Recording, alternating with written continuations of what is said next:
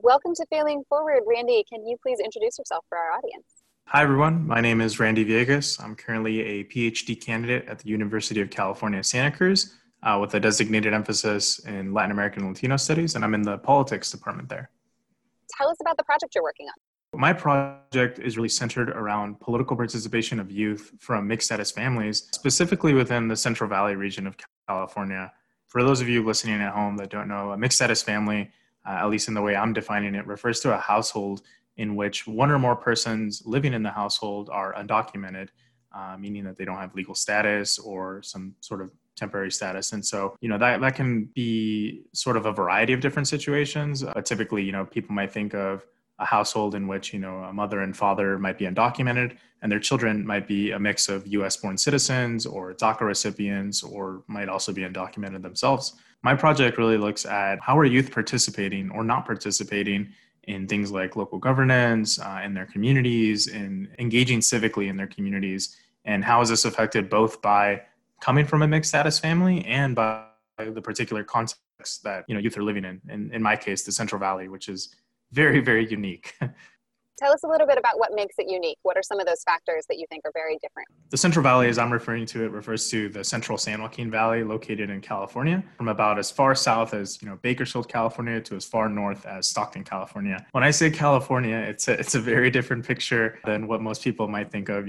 Typically people might think of the beach, places like Los Angeles, San Francisco, Santa Cruz. Usually there's this big depiction of very democratic California, but the Central Valley is sort of the polar opposite in many ways. It tends to be dominated by a sort of more rightward-leaning conservative context, especially at the local level. We don't have any beaches. We have lots of agricultural fields.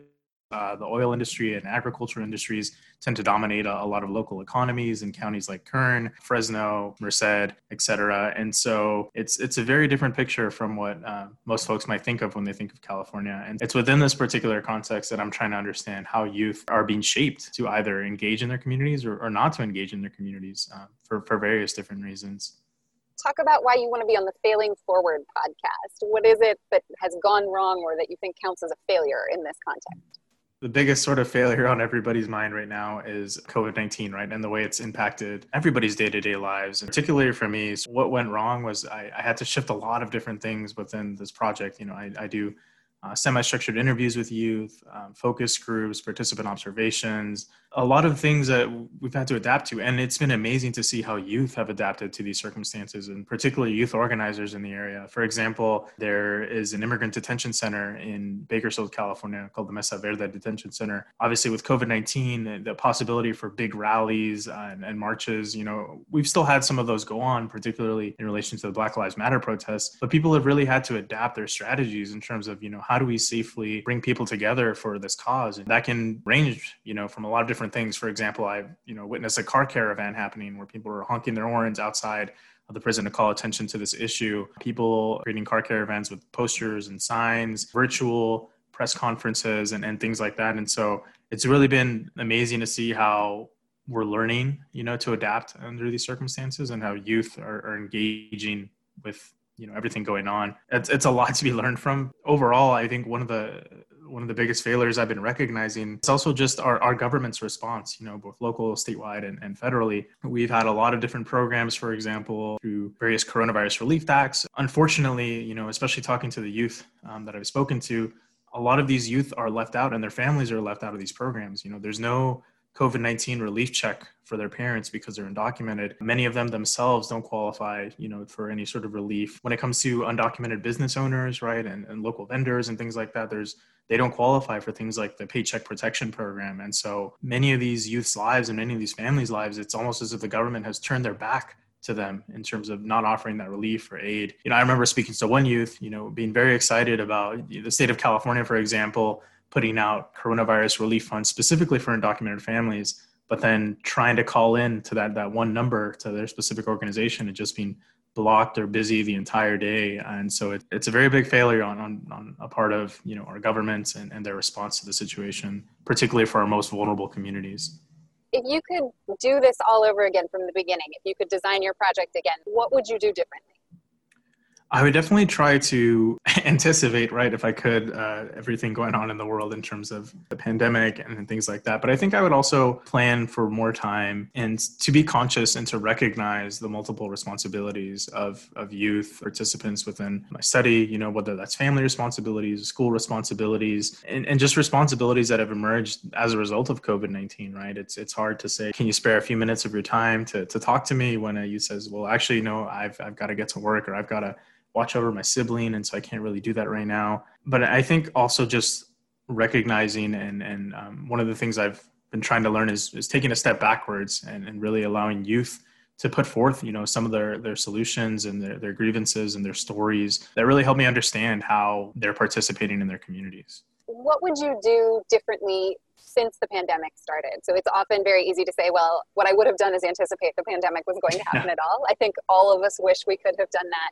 Are there any things you would do differently once you started to adapt to the situation as it exists? I think I would have tried to reach out to more organizations in terms of trying to sit in on a few more sort of virtual meetings because, like I said, things have been adapting, but in all reality, things haven't stopped. And so it's been amazing to see, how folks are still communicating and organizing around particular issues and participating virtually. And so if I could change one thing, I think I would have made a better attempt to sit in on a bit more of these sort of meetings, to be a part of these spaces, of course, with permission of the youth and of particular organizers. I think that would have been more beneficial looking back and certainly looking forward as this project is sort of part of my larger dissertation project, learning from that mistake. And so learning from that, I think going forward, I'm just going to pay a lot more attention to these spaces and recognize that there's a lot to be learned from just sitting back and observing and really taking in how youth are responding to this moment, how they're creating change in their communities, and how they're remaining resilient in the face of all this adversity.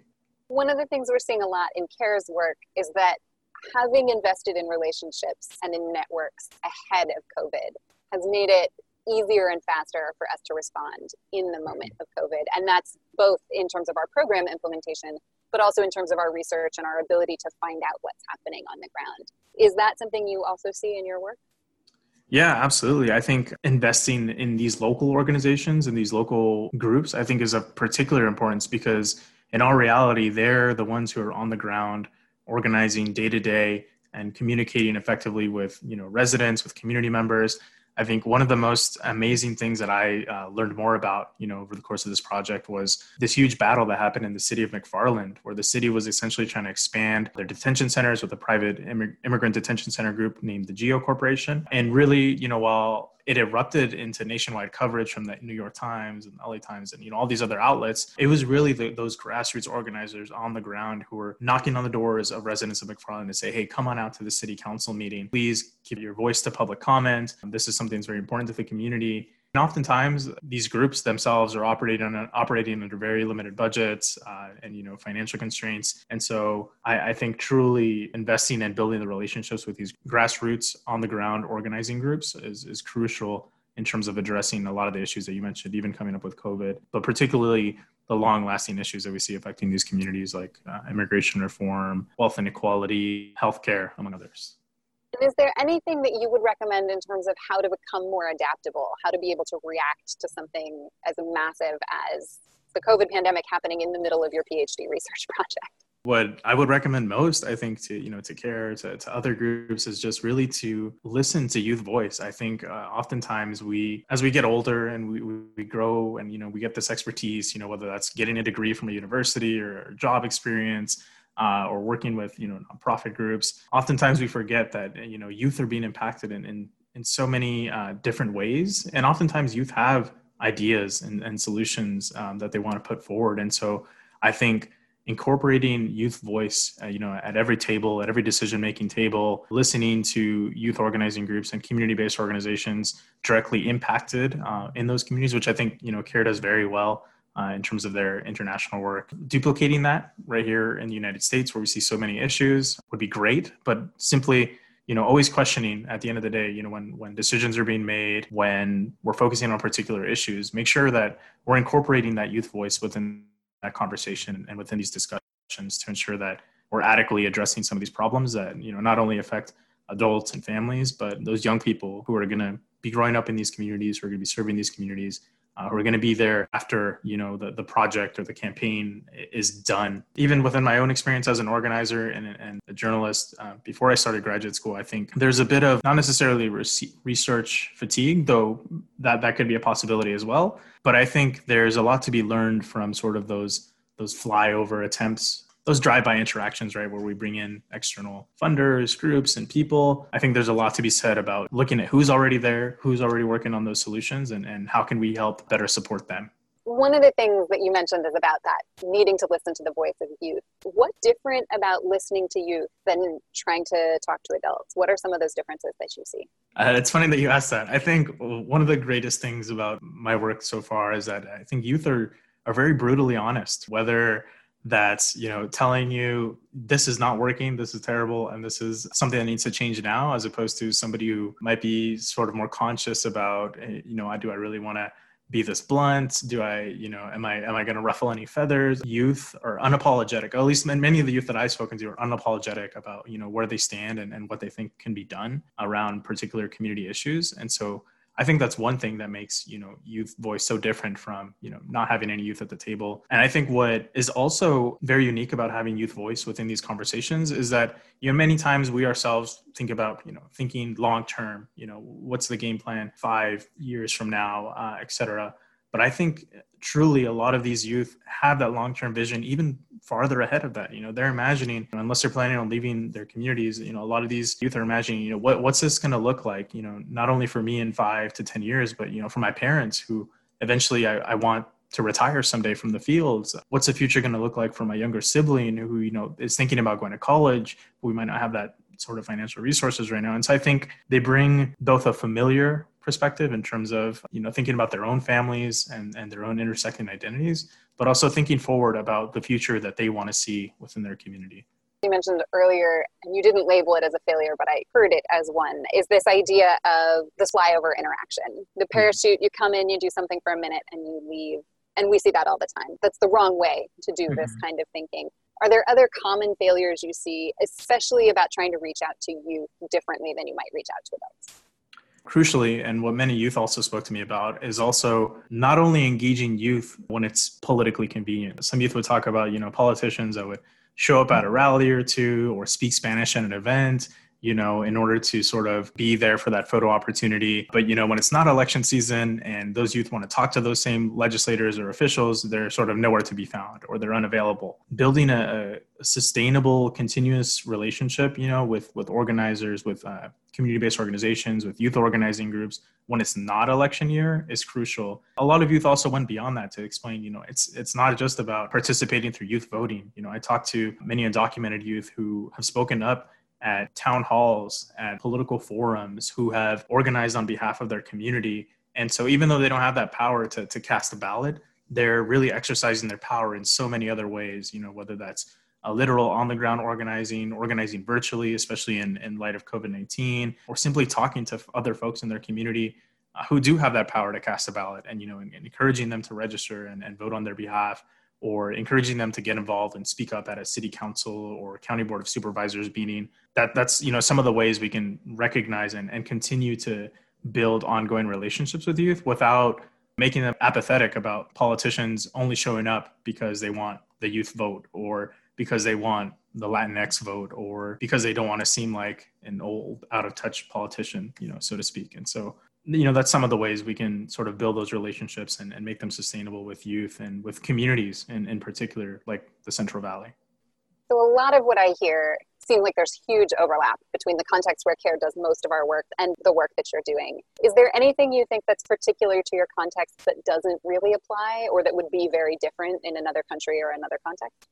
I certainly think that a lot of the things resonate in terms of working with other countries. When we look at healthcare rates in the Central Valley, rates of poverty, rates of education, unfortunately, I saw in the Atlantic, I think over the summer, that 4 out of the 5, worst cities for Latinos obtaining education are in the Central Valley. When you look at the opportunities for education, for healthcare, for access, for, upward mobility, a lot of those pathways are blocked. They're filled with obstacles, and it's very difficult and challenging to live in the Central Valley. I think what's also unique about the context of the Central Valley for immigrant families is that there's such precarity and there's a lot of confusion at times. For example, speaking to a youth in Kern County who was talking about, well, my city government, says that like the sheriff says that he's non-sanctuary and that, he's very anti-immigrant, but the state of California itself claims to be a sanctuary state.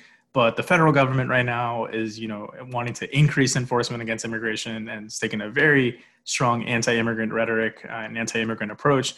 And so it's hard to know, for these families who to turn to and where to go for any sort of resources or help or clarification. And so it's also double sort of compounded, right? This local rhetoric where, a lot of folks are seeing their local sheriffs at the border wall with President Trump for photo opportunities. And at the same time, the state of California is trying to combat against that. And so I just think it creates a very confusing and chaotic space for many families that we might not find in other countries, depending on their own government systems. But I guess that's just one of the beautiful things about federalism is that we can have all these different policies and structures going on at the same time, but that might be very confusing for folks who are directly on the ground and directly impacted. Any final thoughts or words of advice you want to make sure really stick with the audience? The original sort of title for my project was, Voices from the Valley of Vulnerability, right? And so in my previous conceptualization, I was thinking about how these individuals are the most vulnerable, right, in many different ways. And while I recognize that, I also have been reconsidering and rethinking about this idea of vulnerability because in many ways, a lot of these youth who spoke to me and, told me they're undocumented and unafraid, or, they're willing to take those risks and speak up on behalf of their families, that in reality, it's, yes, these families are in a very precarious situation, but in reality, there's a lot of legislators and a lot of folks who might be vulnerable themselves as these youth start to get more involved and as these organizations begin to grow. And so I'm starting to question, who's really vulnerable here in terms of if youth continue to grow, to take action, to mobilize and engage their peers. It might not be them being in the vulnerable situation anymore. It might be some of these elected officials, especially as we see demographics change and rates of participation change. I'm very interested to know what's going to happen in just a couple of months, not only at the federal level, but especially here at the local level. And are we going to see things change? Are we going to see things trend in a different direction like the state of California has been doing? 2020 is such a crazy election year in terms of not only a presidential election, but I'm looking at ballot initiatives here in California where I don't want to date myself, but, Proposition 187 was this huge anti-immigrant effort in 1994. And here we are in 2019, 2020, where California has sort of taken a 180 on immigration. And so I'm wondering if Central Valley is going to sort of go through a similar shift or whether the sort of conservative leaning environment will continue to reign dominant within the area. Thanks for joining us today, Randy. It was great to have you. Thanks to the audience for listening this week. Stay tuned next time for learning from CARE Brazil and how we can think differently about localization, pilot tests, and what we learn when things go wrong.